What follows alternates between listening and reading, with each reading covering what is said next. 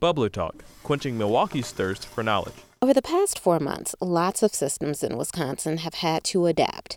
That includes the state court system, which was forced to halt jury trials and move most other business online.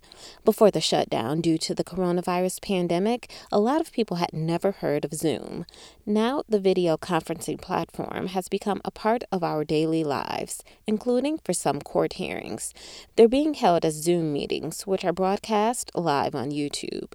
We have everybody's appearances now. These are both public hearings. I should note that the matter is live on YouTube. Anyone can go to wicourts.gov and access Branch 5 in Milwaukee County and be able to view today's hearing. That change led to one of our Bubbler Talk listeners wondering about privacy concerns, especially in the case of minors.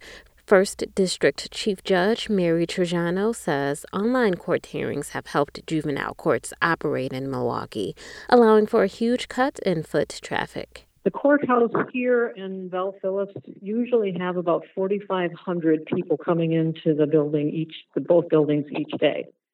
That has been significantly reduced, given the fact that we're still doing Zoom hearings and that we had people go home during the beginning phases of this pandemic. Trajano says that while it's essential that these Zoom hearings be streamed live on YouTube because public access to the court system is paramount, she says precautions are being taken when it comes to children and other sensitive matters.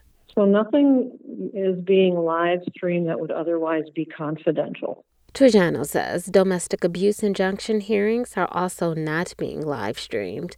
But what about other cases in adult criminal courts, which are typically open to the public?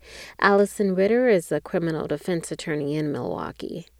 I don't think there would be any privacy concerns unless you're talking about a hearing that involved the testimony of a child, maybe in a child abuse case or something like that. Now, those types of cases are still open to the public.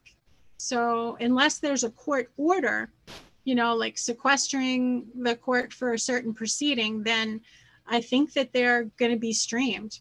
Ritter says that while the system that's been developed to keep the legal process moving is important, she says it's not perfect. In fact, she says most evidentiary hearings where people, including kids, could be called upon to testify are not happening due to the logistics of it all. She says it's difficult to show exhibits and cross-examine a witness online. And we haven't even gotten to do evidentiary hearings. So that's kind of down the road, and hopefully when those kind of hearings start up, they'll be in person again so that they can, have an advocate there for the child. If it's a child witness, for example, I don't know. I mean, it's definitely not a perfect solution. Ritter says moving hearings onto Zoom and YouTube has brought up one more noteworthy difference. It used to be that people interested in a case would be family, friends, and people from that area.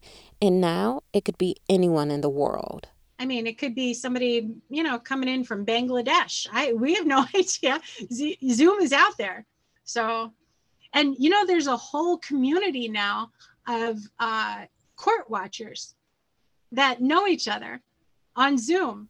Latoya Dennis, 89.7 WUWM, Milwaukee's NPR. Support for Bubbler Talk comes from Sunbadger Solar. During this pandemic, WUWM is answering your questions about the coronavirus and its impact on the Milwaukee area. Submit yours at WUWM.com/BubblerTalk.